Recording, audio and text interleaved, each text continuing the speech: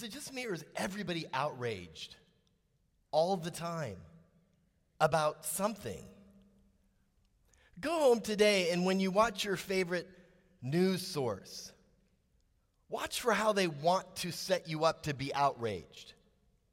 They say things like this: "You're not going to believe what so-and-so said." "It will blow your mind when you find out about this bill that's trying to be passed." You know what I'm talking about? Outrage is all around us. On social media, outrage. It's almost like we want to be outraged. Now, no one in the room here, of course, but some people out there seem to be caught up in what I would refer to as a spirit of outrage. Culture, times, groups, organizations, even families develop a kind of spirit. Have you ever noticed that? A spirit that is more than the sum of its parts. Like in my family, if you watch my family growing up, you might say that family has a spirit of giving or service. We were at church a lot. We gave a lot. We were involved a lot. That was important to who we were. We had a spirit of service. And these spirits that we find in families and organizations and in culture, they emerge from the people inside the group and in combination with the surrounding environment. Maybe even churches have certain kinds of spirits that are formed in them over time and then begin to shape them. Have you ever heard someone say, "Oh, that church down the road, that's a tough church. That church down there, that's an active church. That church over there, that's a welcoming church." You've heard language like that. Churches get spirits. They have spirits. Now in Revelation, we see 7 letters written to 7 different churches. Why 7, someone might ask? Well, great question. Well, it may be because there were in fact 7 prominent churches in the region at that time. Although biblical scholars remind us that 7 is a special number. 7 is a number that means perfect or complete. So while there may have been actually 7 churches, there may have been more, it may be that John uses 7 to send this message to the listener about completeness. That in some way, these 7 churches are kind of a stand-in for all churches to come. All churches during that time and since that time may have to deal with some of the same things that these 7 churches had to deal with. Now, it's interesting because there are 5 churches that are spoken about fairly in the negative, and there are 2 that are spoken fairly in the positive. However, each church has a spirit, I believe, that might destroy them if they're not careful. Each of these letters is addressed to an angel. Did you catch that? What is going on with that angel? Well, biblical scholars, once again, have come up with at least 3 understandings of what's happening here when it says, "Say this to the angel." The first answer is a spiritual answer. This is an angel, an angel that maybe oversaw this church. But many scholars don't find that really convincing because the letter's directed not really to an angel, but to a group of people. A group of people whose behavior has actually got them into the situation that they're into. Their behavior is causing them to act and be and live into a certain kind of spirit. Not an angel. It's not the angel's fault. It's the people. So that led to a second interpretation of what angel might be.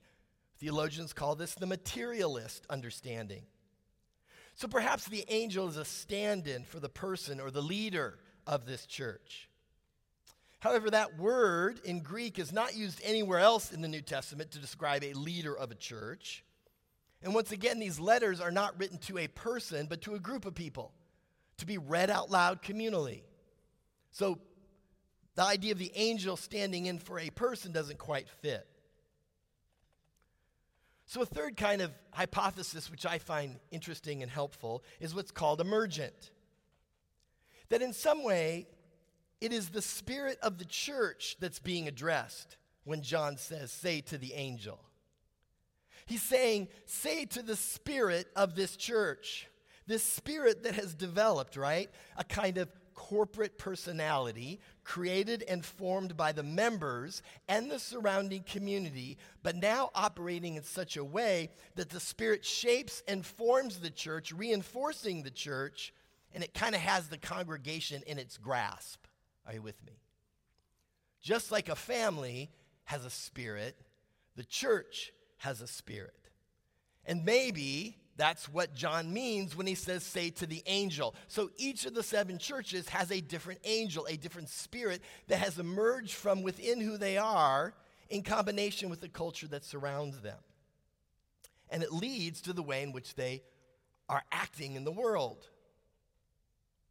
Now, if the angels that John is referring to are really a kind of spirit of the churches, what might be the spirit that could threaten the Philadelphia church? Each spirit, even if it's talked about positively at church, there might be something there that the church needs to be aware of, to be concerned about. What is that angel or spirit that Philadelphia, a church that's spoken about positively, what should they be concerned about? Well, in order to answer that question, I got to take you into a little bit of the history of Philadelphia. And if I slip and call it Philly, you'll forgive me. Philadelphia was a modern city in relationship to other ancient cities of the time. It was a border city. It sort of sat at the crossroads of many different cities. And its goal was to be a missionary city. Not Christian missionary. Its goal was to bring Greek and Roman culture and language to the surrounding areas. And it was highly successful. Philadelphia enjoyed considerable prosperity and was a major site for worship and religious festivals, Roman festivals. In fact, it became known as Little Athens. There was also a very large Jewish population in Philadelphia. Interestingly for us, where we live in Southern California, Philadelphia was also a city sitting on a major earthquake fault. We don't know anything about that, do we? And every once in a while, historians tell us there would be an earthquake, and the people would flee the city. And after the aftershocks would slow down, they would return to the city and try to rebuild. In 17 CE, a devastating earthquake hit the region, rocked much of the area, and nearly destroyed all of Philadelphia. Eventually, the people returned and attempted to shore up their walls and homes.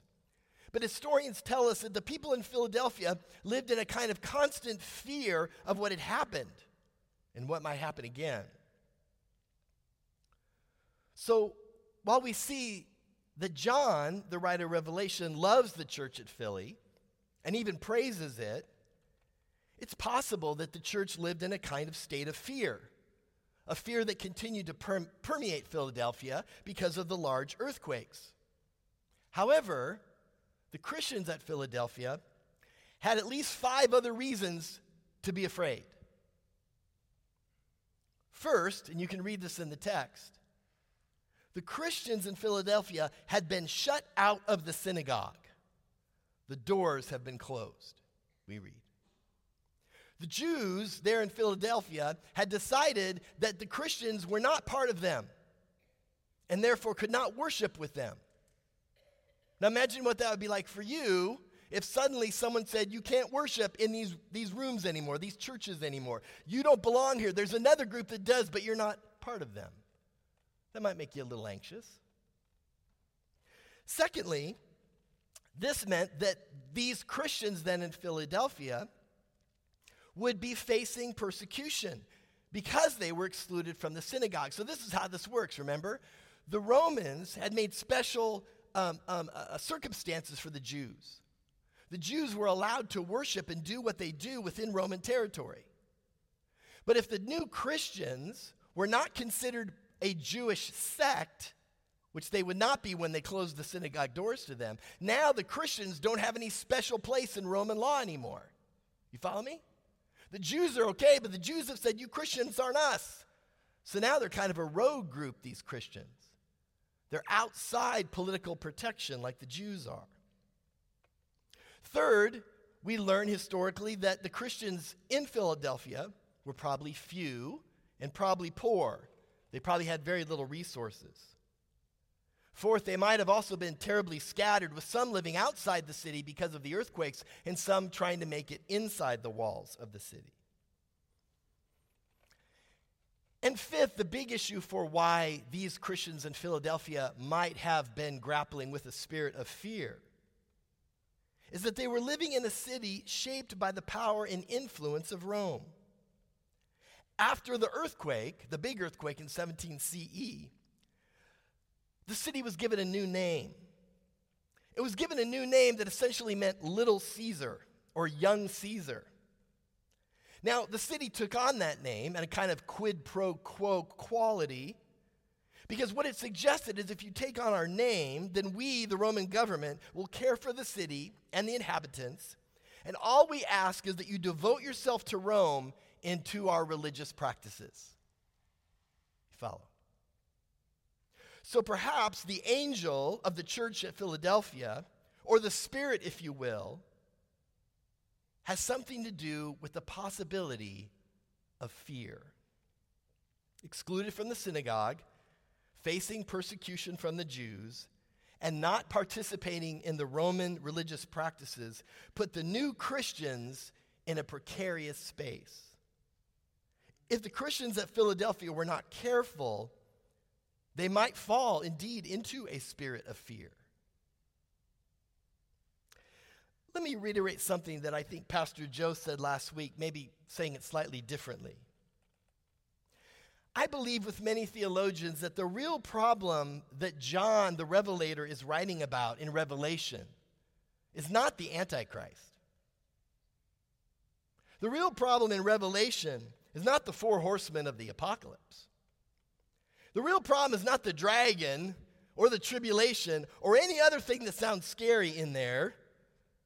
The real problem that John is concerned about is Babylon. It shows up over and over and over again, doesn't it, in this book? Now you see, when John writes about Babylon, he's pulling from Jewish history and memory. He wants the readers to connect Rome with Babylon and Rome and Babylon with Egypt. You remember what happens to the Jews in Egypt? They are slaves. As slaves in Egypt, their situation was bad, but at least it was prescribed. At least they knew what to expect. Have you ever noticed it's easier sometimes when you're told what you can and cannot do? When you're given those boundaries? Oh, I know how to do that. I can do that. You may be oppressed, but at least you know where you stand. But there's something different about Babylon and Rome than Egypt. Remember Babylonian exile when the Jews are taken.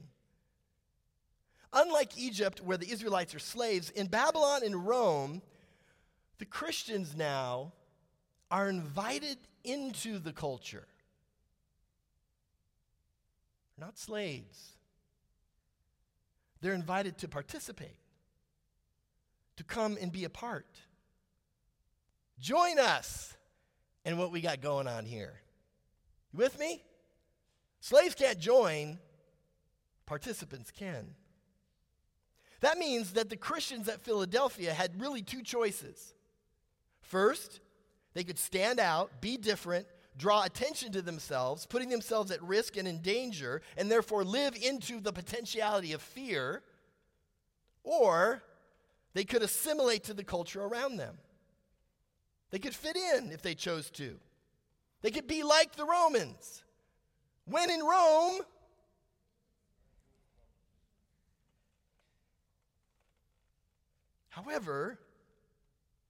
However, I think John wants to say to us today that if we fit in, if we choose to be a part of Babylon, we are exchanging the way of Jesus for the Roman way, or for John, the Babylonian way.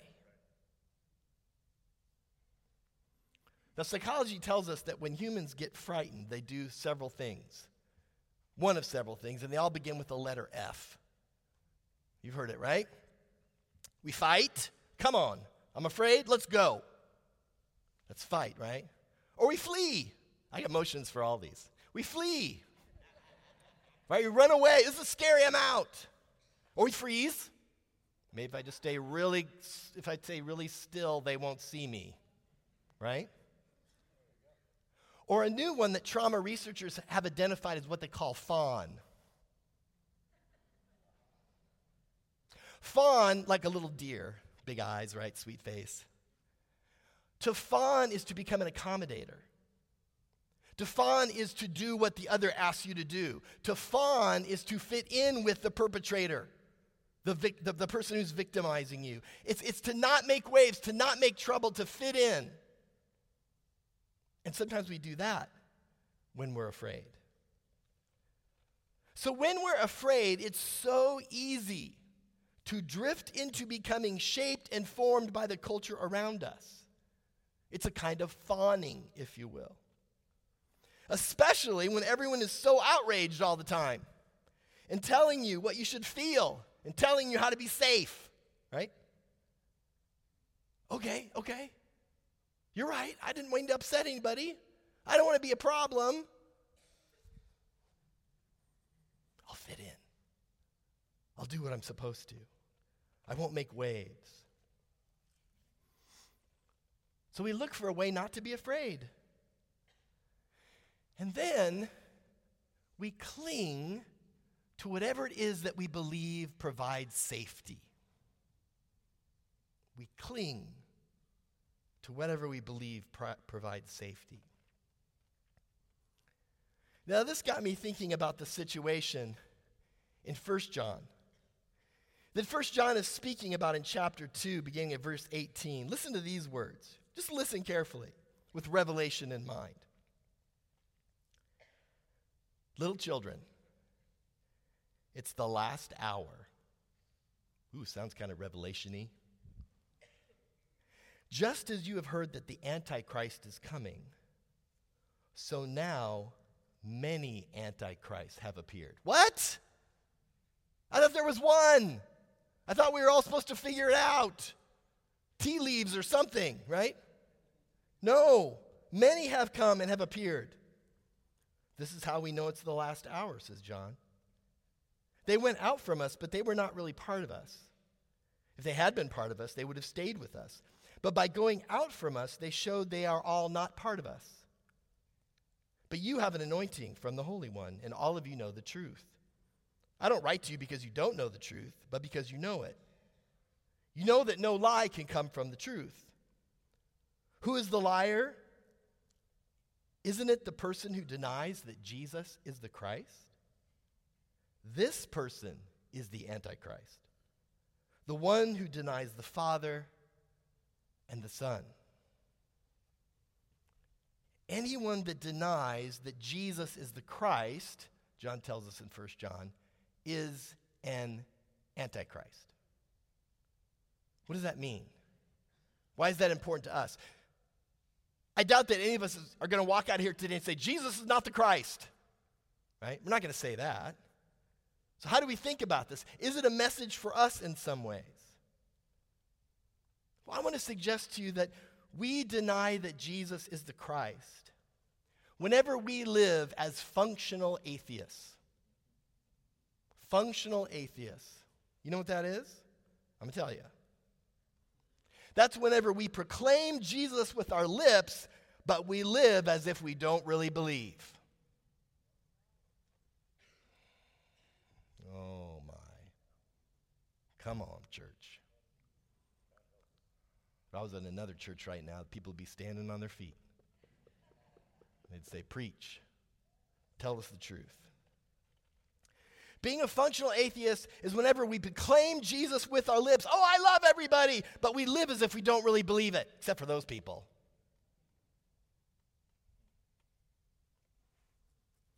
By this, I mean whenever we live more in line with the values and norms and ethics of Babylon than the kingdom of God.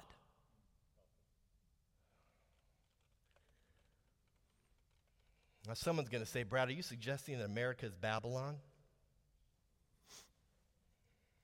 Sometimes. Let me make something really clear to you for a second. And you could fire me because I'm only part-time. And I got a cold and I don't feel good today, and so I don't care. I do care. I love you. America in the kingdom of God is like a Venn diagram. You remember Venn diagrams from school? Two circles that intersect, but don't lie completely on top of one another. There are moments, friends, when values and ethics in America line up with kingdom of God ethics. Thanks be to God. Right? Imagine two circles overlapping. And in that middle, that's what they have in common. But there's a lot of space where they don't have things in common. Where the ethics and values of America are not the ethics and values of the kingdom of God. Well, what are the kingdom of God ethics, Brad?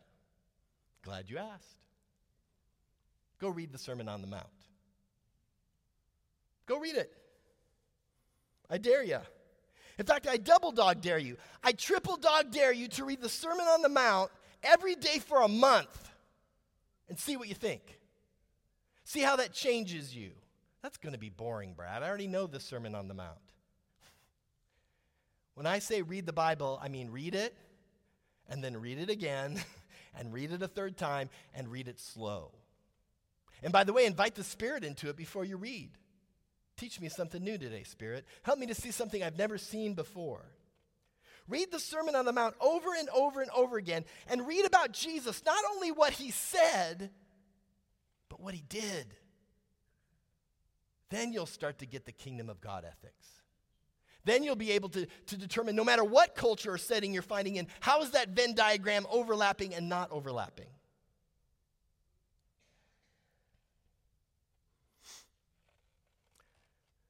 The research that some of us have looked at around here recently on churches that grow young are churches that spend the vast majority of their time preaching about Jesus and not about doctrine, not about do's, not about don'ts, not about how we're different from the Lutherans. They are preaching about the all-inclusive, never-waning, reckless love of God as revealed in the life and death and resurrection of Jesus. You see, young people seem to like and be open to Jesus, but they're not that interested in the church. Friends, maybe that's on some of us old-timers, and I count myself among them.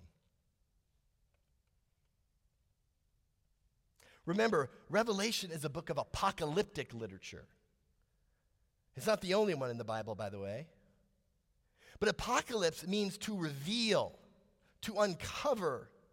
And that is what this genre of literature does for us. It uncovers the way in which we're tempted to live according to Babylonian ethics rather than kingdom ethics. It gives us a new set of lenses, if you will. And the church at Philadelphia reminds us that to live into fear is to be tempted to live into Babylonian ethics. When we become afraid, remember, we cling. We cling to whatever we think is going to make us safe, and oftentimes it's not the kingdom of God. But here's the good news, and this is why reading Philadelphia is fun, right? Because God promises the church in Philadelphia, and by extension us, that those who remain faithful to kingdom ethics, he will provide you with an open door that no one can shut. Come on. He will make us pillars. He will write his name on us, and he will write the name of the city that is coming down from heaven, the New Jerusalem, on us. Wow. Wow. What do we do? Remain faithful, says John the Revelator. Don't give in to the angel of fear. But it's easy to be afraid when everyone's outraged all the time. I found this on the web, so it must be true. It said that do not be afraid appears in the Bible 365 times. That's a little too on the nose, isn't it? It's a little too on the nose. I didn't count them, but who knows? It's on the web, must be true. But I know Jesus said it. He said it powerfully in John 14:27. Peace I leave with you. My peace I give you. I do not give you as the world gives. You hear it? I don't give you safety through Babylonian ethics. don't give it to you as the world gives. But do not let your hearts be troubled. And do not be afraid. Friends, what are you afraid of today? What are you afraid of? And when you become afraid, how and to what do you cling? Hear this carefully from a pastor psychologist. It's not wrong to be afraid, but it's problematic to live into a spirit of fear. To let fear become your spirit and your angel. So this morning as we open these altars, as we always do, come here if you want to be anointed with oil. Come here if you want to pray. I want you to think as the band sings this song, I want you to ask the Lord a question. Lord, what am I afraid of? And what do I cling to that's not you? And when they're done singing, then I'm going to open the altar, okay? Don't move till I tell you. And I want to invite you to come and lay some fears at the altar this morning. I want you to lay some burdens down by the riverside. I want you to cast all your cares upon him. So as the band plays, ask the Lord to reveal to you, what am I afraid of? And how do I cling?